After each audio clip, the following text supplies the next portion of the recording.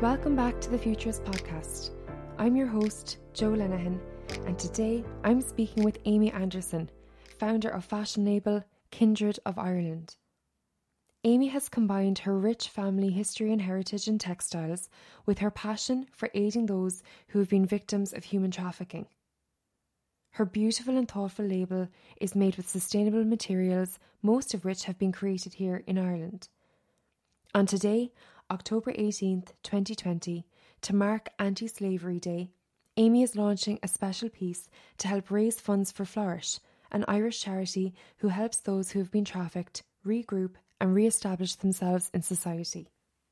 Amy's label really is the future of fashion. She's combined elegant craftsmanship with a strong social conscience, and I can't wait to share her story with you. If you're enjoying the podcast, don't forget to like, subscribe, and share this episode with a friend. Over to my conversation with Amy. So lovely to connect with you this morning. I believe you're in County Down, so I know you guys are in a little bit of a stricter lockdown, but this will be a nice escape for both of us from the realities of what's going on in the world, because I can't wait to chat to you about what you do. So how are you keeping, first of all? How's everything up there? Yes, I've been keeping really well. I've been kept busy over the last few weeks with like orders and things that I've over lockdown. Things really picked up for my business. So yeah, it's been going really well. I have a little boy who is 20 months old, and he is pretty energetic and requires all of my time. So yeah, it's been interesting, kind of trying to balance like everything with my husband is working from home as well, and I'm kind of working from home up in my studio. So yeah, it's been interesting, but fun for sure. Trying to full on, but fun. That's a good way to describe it. Yeah. You have so many fascinating facets to the business, but maybe for people who are listening who haven't heard of you, can you take us right back and tell us a little bit about why you started designing? I know your family is quite entrenched with the textile industry, so maybe you can talk a little bit about what kicked it all off for you. Of course, yeah. So I guess I kind of grew up with like just surrounded by the stories, and so the linen industry employed a lot of my kind of family members, my granddad, my great uncle, my great aunt. It was really just a part of our kind of family story, and I kind of grew up really surrounded by, just very aware of that history, and my granddad and my great aunt and great uncle would have told me stories of working in the linen mill. So I grew up in Dungannon, which is in County Tyrone, which was a real hub for the textile industry. In Moghashel there, it was like a massive linen mill. So yeah, I guess it was just always really a part of my story and my family's story. And then one time I was going through some like old photos and kind of newspaper cuttings and things that my like back then people really held on to that kind of stuff, and my great uncle had like scrapbooks full of all these kind of things. And I came across this really interesting newspaper cutting of my grandmother, who actually, she died whenever my dad was like 5 years old, so I never met her, but she was in the photograph of the newspaper cutting. She was around I think like 18 or 19, and she was spinning linen in the photograph. It was like the Tyrone kind of paper, and so that kind of sparked this like thing in me where I had also never met her, and so it was that kind of thing where I was like, oh, it was such an insight into her life, but also the really rich textile heritage that we have here. And like at that point in my life, there was no one I really knew who was employed by the industry. As far as I knew, it had kind of really completely like died, you know? And so it was just this like window into the past for me whenever I seen that. And I then began to really like just research and kind of like ask more questions to people who I kind of knew who had been involved in that kind of part of our heritage. And yeah, it just kind of became something that I was really just really kind of interested in. And so out of that, then I just kind of always had this desire to maybe put my kind of desire to like design clothes and And that was always quite kind of a passion of mine, kind of like put that spin on it, I don't know if I've answered your question. Yeah, you totally have. It sounds like there was just a deep connection that, just as you say, sparked in you and drew you to it. But, it's one thing to have a connection and feel like it's something you're really interested in, but you must have, obviously that DNA worked because you must have been really good when you did start to try your hand at it. When did you start to realize that you actually were pretty handy at doing it? Well, my great aunt, she was a really amazing seamstress, and I would have watched her kind of like, she would have created a lot of costumes for me and my little brother growing up through school, and I would have helped her with those. So that was kind of, I guess, around the age of like, I can't even remember, gosh, like around 5 years old, I would have become familiar with that. So she kind of taught me a few kind of things, and then it was really just kind of self-taught until I went to uni. I studied fashion and textiles at Belfast School of Art, and I guess there I kind of became like a little bit more familiar with using like industrial machines, and I had amazing tutors who taught us a lot more like technical stuff. So yeah, I guess that was, I went to uni in like 2014. So I guess over that kind of 3 or 4 year period, I really kind of refined my like sewing skills and designing skills and all of that. But it was always something that was really kind of there. I would have been sketching. My mum was like so into her style and fashion, so I grew up around her, like putting outfits together, and just it has always just been such a part of like who I am, I guess. So you had a great experience in uni, honed your skills, and then I know you spent some time in China. I can't wait for you to tell me about this. This sounds fascinating. Did, yes. So that was actually before I went to uni. I took a gap year between school and university, and I went away with it's a missions organization called YWAM, Youth with a Mission. So it's kind of, it was split up into 2 parts. It was a 6-month course, and for the first 3 months I was in California, and the last 3 months I was in China, and that was kind of like our almost like outreach kind of thing, where we kind of volunteered.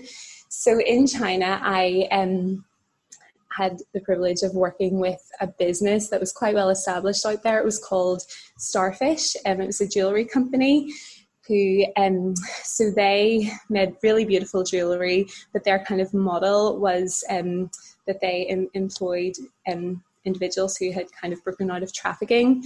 In China, particularly in the area that I was in, it was a real problem and a real thing. So they, the ladies who started it were amazing. They would have spent time kind of out in the streets, like building relationships to come and make jewelry. They would have trained them. And so during the time that I was there, I kind of helped with that, and we would have like taught English and just kind of spent time building relationships, and it was brilliant. So I guess that was probably the thing that really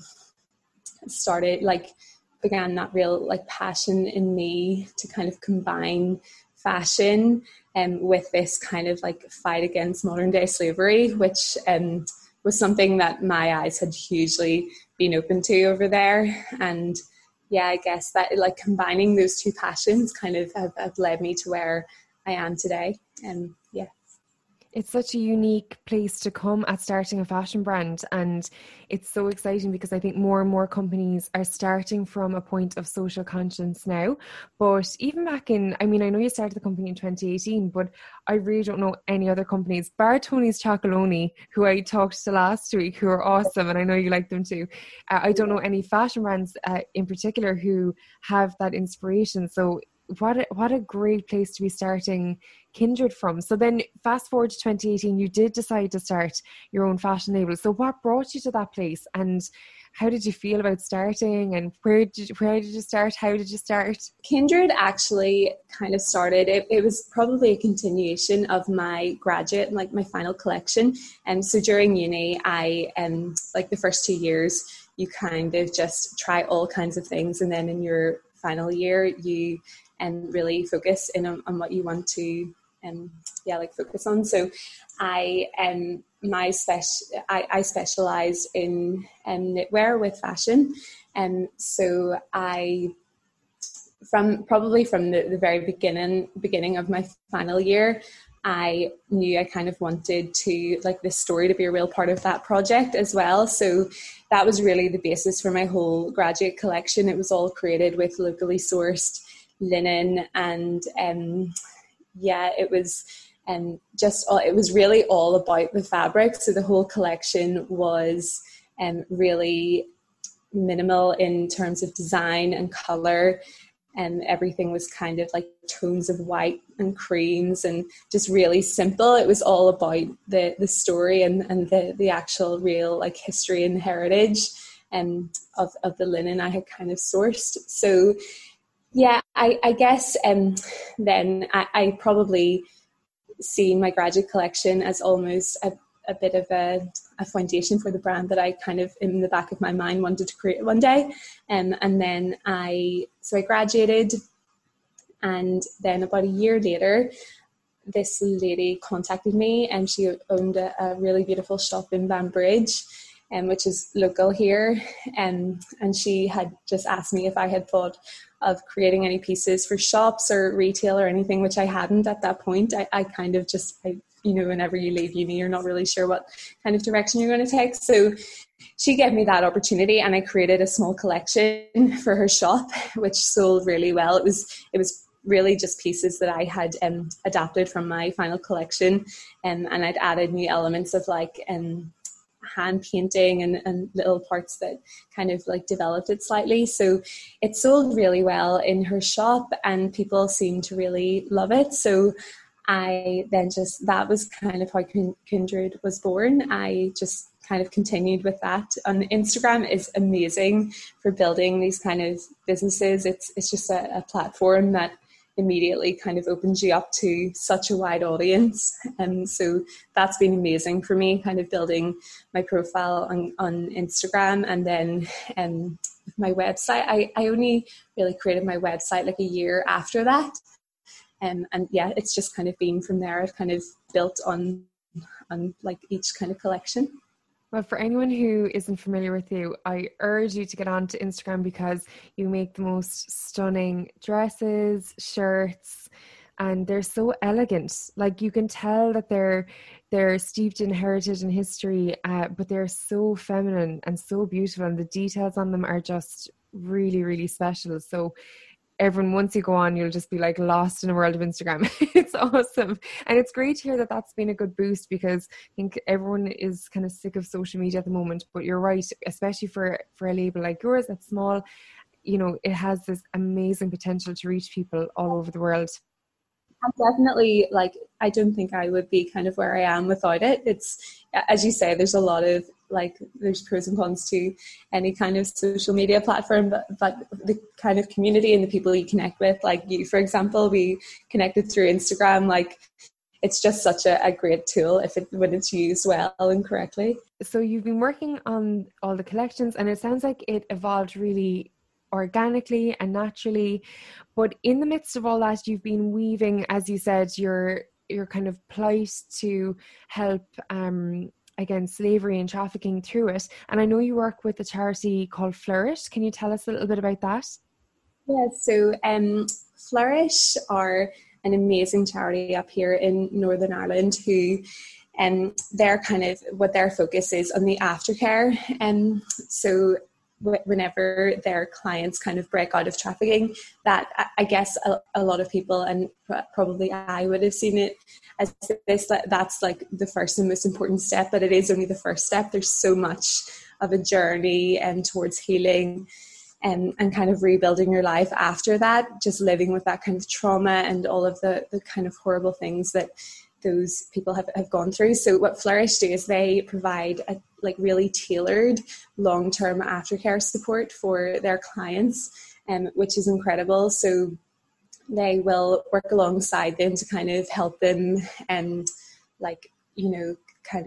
work through their different documents and for like benefits, and they also have every Wednesday in their office, they have like a drop-in where their clients can come in and get things like food that has been donated by local like local shops or whatever, and clothing and kind of anything that they need, whether it be housing or anything like that. They kind of really work alongside them to help them get to that point of really rebuilding their life. And yeah, it's incredible what they do, and it's so important at such an important stage of their clients' journey. I can imagine, as you say, breaking free of trafficking is such a huge deal, but then how do you get back on track and get back into society and rebuild your life? You're so right. That's obviously a stage that you need so much support and understanding and community for. So what an awesome charity. I actually had never heard of them, but I know you're doing something really special with them this week. And this podcast is going out this week, especially to highlight the project that you're working on. So I can't wait to tell people about it and get everyone involved. Yeah, Flourish, like probably like any charity during the last year have seen probably significant kind of decrease in their overall funding and support, just because they can't hold events like they were able to in previous years, and they would rely a lot on coffee mornings and kind of things like that to raise their funds. So I have for Anti-Slavery Day, which is coming up on the 18th, I decided to create a scrunchie, like a limited edition kind of scrunchie, which of which 100% of the cost will go directly to Flourish. And so the aim is to raise £1,000 for them and to go towards different kind of needs that they have for their clients. But I would love to just raise as much money as possible for them, because I know the money it really makes such a huge difference in the lives of their clients. You can go towards like Christmas presents for their kids, and it's just like it's a real it just really makes a huge difference, any kind of money donated. So yeah, and the scrunchie is it's really pretty. It's got like a little embroidered flower on it, and the idea is that you would donate £25 to Flourish, but then get a scrunchie for that as well. So yeah, it's such a gorgeous idea, and I love that it's so attainable and achievable. You know, it's not an awful lot of money. It's the price of probably a takeaway or, you know, a night out, which we don't get to enjoy at the moment, but it's such a great initiative. So I'll be sharing all of the details, obviously, and encouraging people, and it is so gorgeous. When did you start working with them? And yes, so I actually a really close friend of mine, Steph, she has worked for them for quite a long time. So that was probably the initial connection I had with the charity. And then just with my kind of past and my previous experience in China and everything, I came back from that trip really wanting to get involved in a local context and with things like regarding trafficking and raising awareness. And so they were a charity who were doing something that really was very similar to what I had experienced in China. And so I got kind of connected with them at that point. And then I launched Kindred, and then I worked alongside Flourish to create a tote bag. So they started this program called the Sew and Skill program, where a lot of their clients actually had really amazing like seamstress skills, but like didn't have the means to kind of use them. They didn't have sewing machines or whatever. So as well as that sewing, and you know yourself, any kind of creative kind of process, it's so good for your mind. And it's just in that journey towards kind of healing, it has played such an important role in the lives of their clients. Like even just being able to kind of, for that sense of community, which Flourish kind of builds so well. And if you go into their drop-in or whatever, I was actually in there on Wednesday past doing like a workshop where their clients created their own scrunchie. And so there's just such a really lovely buzz and like sense of community that they've created. And whenever people kind of come together with like those kind of experiences and like all they've kind of gone through, that is healing in itself, you know. So they're like sitting around the table, they're sewing, and it's just like, it's like another step and another kind of really therapeutic like process for them. So I worked with them to create a tote bag, which will be for sale on my website on Sunday, and I kind of designed that, and then they sew that up, and all of the profit from that goes straight back into the work of Flourish. So that's another way that you can support Flourish. And also, like, if you're wanting something to kind of like put your money to an anti-slavery day, whenever you're kind of like hearing about these things, it's something that can make a massive difference as well. And the tote bag it's really pretty. It's really nice.